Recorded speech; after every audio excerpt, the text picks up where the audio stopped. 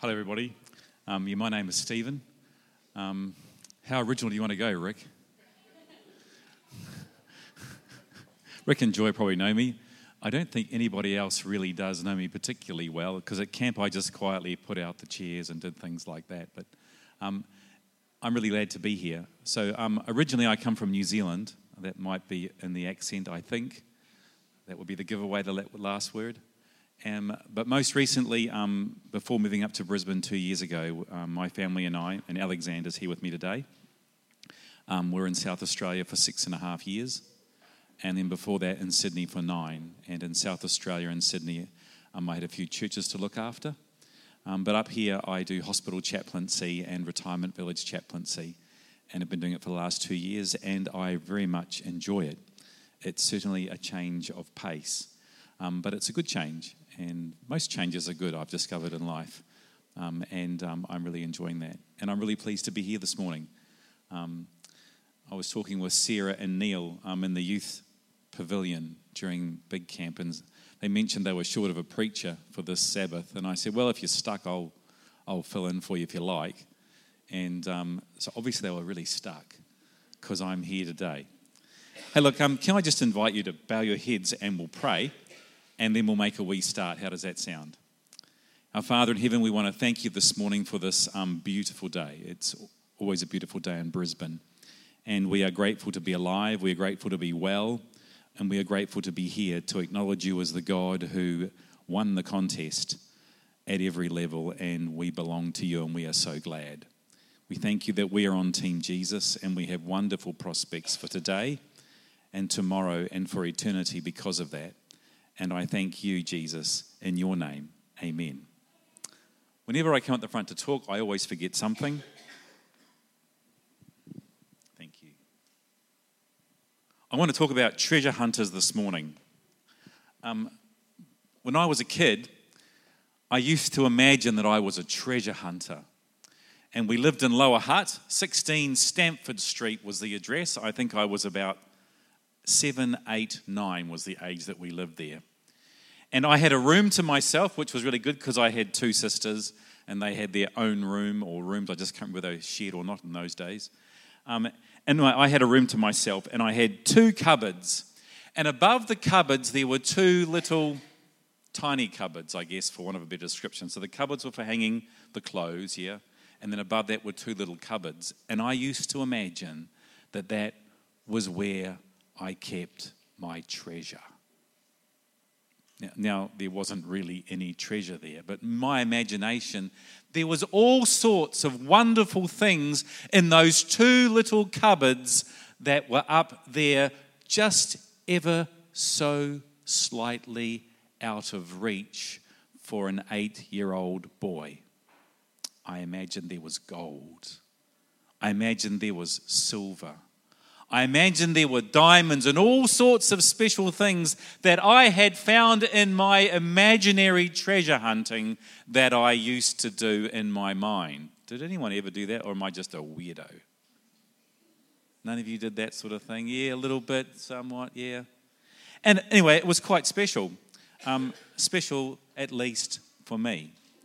But the reality was there was nothing there except for a few small cardboard things that I'd got in there by standing on one of the chairs from the kitchen. Nothing very special, nothing very important. But in my heart, there was a treasure. Can I come down here? Is that okay? Just for a bit? That'd be good. In my heart, there was a treasure, and that treasure was really important. Many years later, I got married, and we had children. And that's often what one does when one gets married. Not always, but sometimes that's how it works. And at night, when I would put the kids to bed, they'd always say to me, can you please sing a story? I sing a song, sorry. You don't sing too many stories. And I would go, sure, I'll sing you a song. I'll sing you a lullaby. What will I do? And it always ended up with this one, and perhaps you might know it. Jesus loves me. This I know, for the Bible tells me so. Little ones to him belong. They are weak, but he is strong. How does it go after that? That's right. Yes, Jesus loves me. Yes, Jesus loves me. The Bible tells me so. I don't do so much singing these days. It's getting a bit ragged. But anyway, it's all good. And I would sing that song to them. And it got to the point where if I didn't sing that song to them, I would get in trouble. And the reason I sang that song was because that is where the treasure is. I wonder if you've got Bibles, if you could open them up to Matthew. Matthew chapter 13 and verses 44 to verse 46. Matthew chapter 13 and verses 44 to verse 46. It isn't Jesus Loves Me, even though it's a good song. But I think as we work our way through it this morning, we will discover that actually it is Jesus loves me. And the Bible does indeed tell me so. So Matthew chapter 13 and verses 44 to verse 46. And for those that haven't got a device or a book, here it is on the screen, all nice and simple. And this is how it goes. The kingdom of heaven is like treasure hidden in a field. When I read that, I thought of my little cupboard above the wardrobe, which a man found and covered up. Like, why would you do that? If you found treasure hidden in a field, would you put it back in the hole, cover it up with dirt and leave it there? I don't think so. If you were like me, you'd quickly dig it out, grab it, run back to the car, stick it in the boot and take it home. Isn't that what you would do? I know they didn't have cars back then. Maybe they had donkeys with boots or something. I don't know, but you know. Anyway, the kingdom of heaven is like treasure hidden in a field, which a man found and covered up. And here comes the good part. Then in his joy, he goes and sells all that he has and buys the field. Now, I understand that. I did law at university just for a bit of fun. And while I was doing law at university, I learned that the degree of the annexure to the land that the thing has determines how much it belongs to the land. Well, this is pretty annexed, isn't it? Like he's dug it, it's in a hole, it's covered over, it's covered in dirt. So if you own the land, you own that's exactly right. You own the treasure because it's dug in a hole, it's covered over with dirt. For all intents and purposes, it's part of the land. Now, it must have been really valuable treasure because how much does he spend on it? Everything that he has. And is he happy about this? Yeah, he's full of joy. Now, I look at my bank account every fortnight, sometimes a few days in between.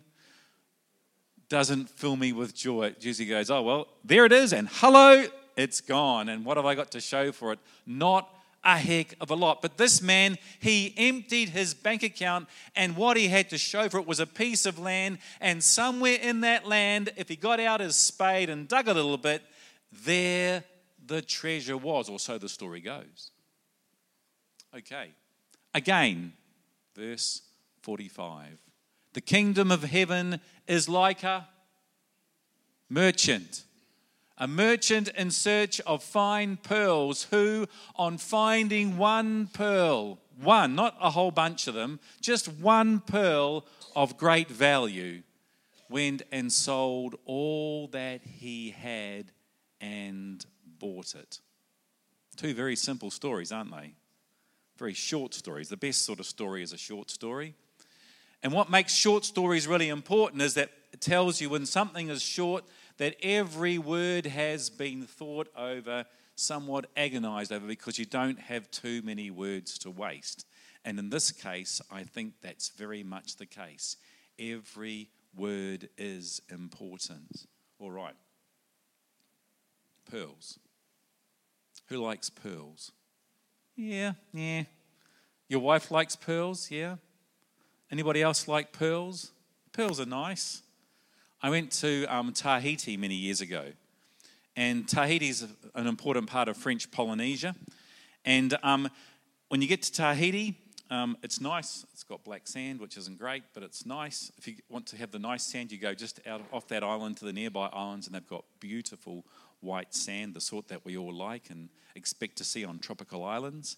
But if you hop in a small cigarette-like plane and go from Tahiti down to a place called Mangareva, has anyone been there?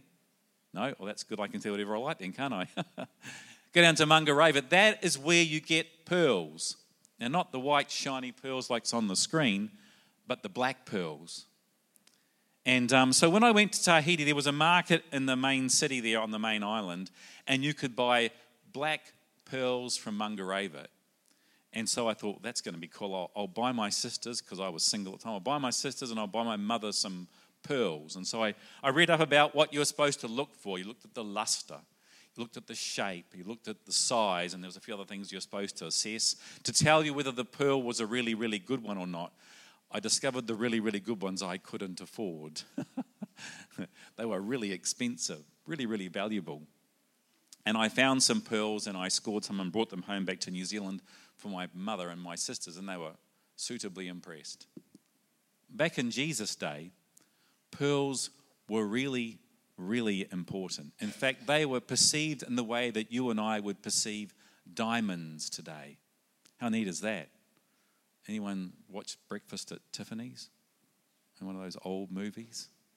Oh yeah, some of the older ones have watched Breakfast at Tiffany. It's all about diamonds, isn't it? Because diamonds are... Thank you. Yeah, diamonds are a girl's best friend. Well, back in Jesus' day, it was pearls. Pearls were the thing. Not diamonds, pearls. And if you had a nice big string of pearls around your neck, then you were doing pretty well, and everybody knew that you were doing pretty well. These days, if you have a big rock on your hand, that's sort of your sign, isn't it? But in those days, it was pearls. And so when Jesus tells a story about pearls, he's talking to people and they understand the importance of that story. All right. Next question. What is the kingdom of heaven?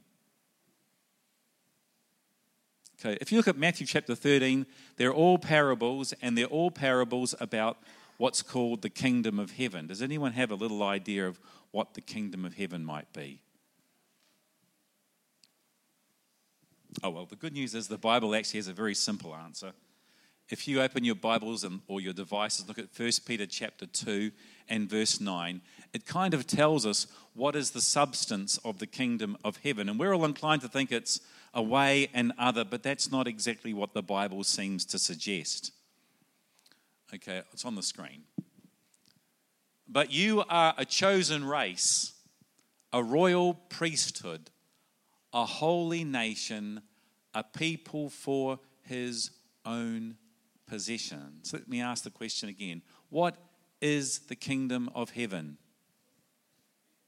Yeah, it's people. Any sort of people?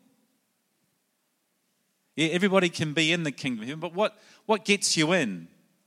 What makes you a part of the kingdom of heaven?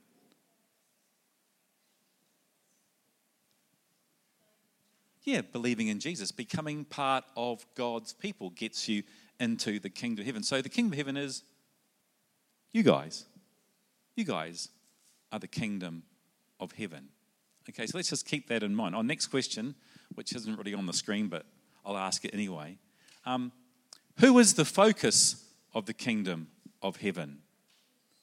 Yeah, Jesus is the focus of the kingdom of heaven. Okay, I want you to think about the two stories that we just read. And I want to ask you some more questions if that's okay. What are the similarities between the two stories? What are they both about? Yeah? All right, well, let's look at it. The first one is, both stories tell us about the kingdom of heaven. That's pretty obvious because they're in the chapter 13, and all the stories in chapter 13 talk about the kingdom of heaven. Okay? There's searching involved in both stories. Maybe more searching involved in the second story. I always imagine the first story, the guy's, ploughing the field for somebody. Maybe he's been hired and he's in the process of ploughing the field, and his, what's that thing that you have on the plough called? Furrow, is it? Blade, yeah. The blade hits something unusual, and so he stops and digs around, and hello, he's found treasure. That's how I always imagine it. It doesn't actually say that in the story. But he finds it, okay? How about this one? Both stories involve selling all that a person has in order to purchase a treasure. That would be right, eh? Anything else in both stories that you can think of? Oops-a-daisy. What happened there? I pushed the wrong button. Are you able to help me out the back there? Thank you. The old fade slowly. Here we go. Joy characterizes both stories. Doesn't actually say it in the second one, but it's there by implication, but it states it very, very clearly in the first one. So those are the 3 points, I think, when I read the story anyway, that show similarities. Can you see any differences in the story?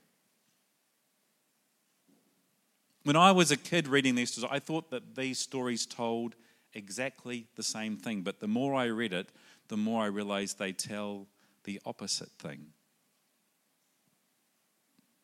All right, let's have a look.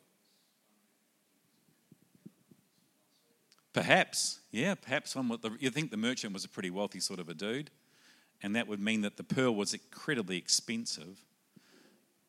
And I always, like you, think the guy that found the field didn't have quite so much, and so it was a bit of a big deal.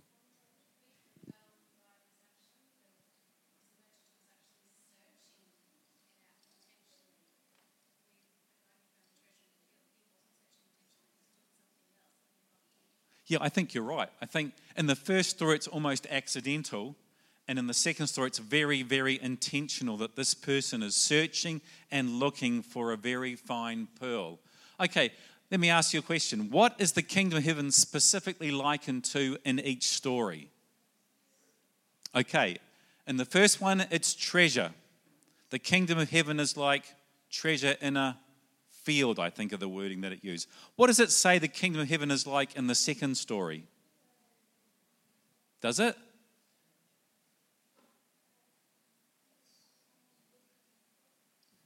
It says the kingdom of heaven is like a merchant looking for fine pearls. Let me ask you a question. In which story is the kingdom of heaven active? The second one. Because the kingdom of heaven is like a merchant who was looking for fine pearls. You don't find fine pearls sitting on the steps of the stage and waiting for them to turn up. So in the second story, the guy is actively doing something in order to find the fine pearl. What's the kingdom of heaven doing in the first story? Waiting. It's waiting there underground because it's treasure that is hidden in a field. So in the first story, the kingdom of heaven is doing nothing at all. In the second story, the kingdom of heaven is doing everything. So these aren't parables in parallel, they are parables in contrast, if that makes any sort of any sense. Okay, so treasure in a field, a merchant in search of fine pearls. I get nervous when I push the button. Yeah, I just did that. Okay, so the treasure is lying waiting to be found. The merchant in search of fine pearls, he's very busy going on a treasure hunt. So what are the implications for this? Let's click the button, what the heck? In the first story, it tells me that the kingdom of heaven is worth all I have. Think about that for a minute. This guy, he's working the field, he finds the treasure lying there, and in his joy, he covers it up and he goes home and he sells every single thing he has in order that he might purchase the field. That's a pretty mind-blowing commitment to obtaining the treasure, which is the kingdom of heaven. in the second story, the kingdom of heaven is a treasure hunter. Yes, who also sells everything he has in order to buy one, just one, not a dozen, not 2 dozen, just one pearl. I want to suggest to you this morning that in the second story, Jesus is the kingdom of heaven. And he goes on a search for fine pearls. And when he finds one, just one, not 100, not 2,000, not 400 million, just one pearl of great value, he sells everything he has in order to acquire it. What's the pearl? We are the pearls. We are the pearls of great price. And how do I know that? Because I know my Bible just a tiny little bit. I don't say I know it cover to cover, but I know enough to know that in Philippians chapter 2 and verses 5 to 11, it says that God did something in order to acquire you. This is what it says. Have this mind among yourselves, which is yours in Christ Jesus, who, though he was in the form of God, did not count equality with God something to be grasped. You know, babies. What do babies do if you drop them? Not that you would ever want to do that, but what's the baby's natural reaction when you drop it? What movement does it make? It does this, doesn't it? Why does it do that? It doesn't want to hit the ground, yeah. It doesn't want to be let go, that's right. It wants to grasp onto you. It doesn't want to let go. And that's the kind of same phrasing that is used here, okay?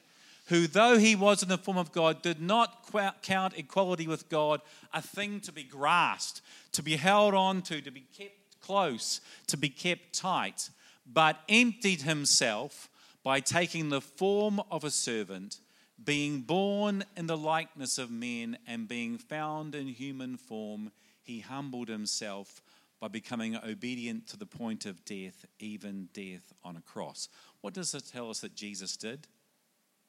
He put aside everything that was of value. It's like he spent all that was in his bank account to acquire you, because you are his pearl of great price. Therefore, God has highly exalted him and bestowed on him a name that is above every name, so that in the name of Jesus every knee should bow in heaven and on earth and under the earth, and every tongue confess that Jesus Christ is Lord, to the glory of God the Father. So what are the implications of this stories, these two stories? Because of course that's kind of important, isn't it? The kingdom of heaven is worth all I have. I'm not totally comfortable with that implication. Okay, sure, every fortnight I look at my bank account and slowly over the course of the 2 weeks it disappears, right? And then, hello, hey, presto, and wonderfully every 2 weeks another lump of money pops in. Sometimes just in time, sometimes just a little bit late, but it gets there just the same. You know what I mean? Like, it would have been good if it had come a few days earlier to deal with the bills that I had to pay. But the kingdom of heaven is worth all that I have. Secondly, the kingdom of heaven is active. It's a treasure hunter. It doesn't just sit here on the step and wait for things to fall into its lap. The kingdom of heaven goes out and it searches for what? Yeah, for us. It searches for fine pearls. Jesus is the kingdom of heaven personified. Okay, he is the one who comes and sets the example on this occasion. Not that it means that we're going to be more saved if we go out and do this stuff. We're saved because of what he has done on the cross, and that was beautifully shown in the kids' story this morning. But that's what Jesus did. 3, we are worth heaven's best. Imagine that. I don't know if you do self-analysis, but I do self-analysis on a regular basis. And my self-analysis doesn't come up with big numbers.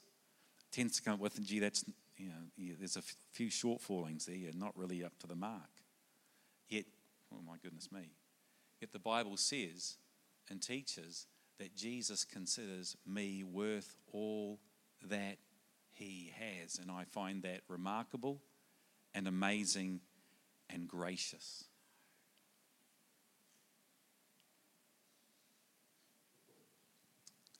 When we accept that that is the case, and we recognize what Jesus has done for us, we become part of God's kingdom. Remember we read that text before in Peter. And so when we join the kingdom of heaven, we become treasure hunters too. It's not like we join in and we sit down on the step and go, woohoo, I'm in, I'm okay. Well, yes, you are okay and you are in, but then you get the privilege of doing what Jesus did and going on a search for fine pearls as well. 1 Peter 2:9 says, "But you are a chosen race, a royal priesthood, a holy nation, a people for his own possession, that you may proclaim the excellencies of him who called you out of darkness into his marvelous light." Once we recognize that we are Jesus' pearl, then we join the hunt and we go and find more pearls as well. That's what we're called to do. And that's pretty cool. Why? Well, it brings us back to the song that we started with, doesn't it? Jesus loves me. This I know, for the Bible tells me so. Little ones to him belong, they are weak, but he is strong. Yes, Jesus loves me. Yes, Jesus loves me. Yes, Jesus loves me because the Bible tells me so. You see, we are his pearl of great price. Jesus, despite our own self-assessments, sees us of immense value. So much value that he left the courts of heaven. He put aside what it meant to be God in order that you and I might be able to be with him and be with him for today, for tomorrow, and forever. That's pretty cool. And then he says, come on, let's find a few more. Let's pray, shall we? Our Heavenly Father, we thank you that you are our God. We thank you that in Jesus you came into our world and sought out pearls of great price, and we are amazed to discover that that is what you see us as, and we thank you. We honor you, we value you, and we look up to you for your graciousness and your kindness and your wonderful view of us. Thanks for each person here, Lord. I pray they'll have a wonderful long weekend and that things will go well for them. Not necessarily everything will go right, but it will go well for them because you are with them each day. We thank you in Jesus' name. Amen.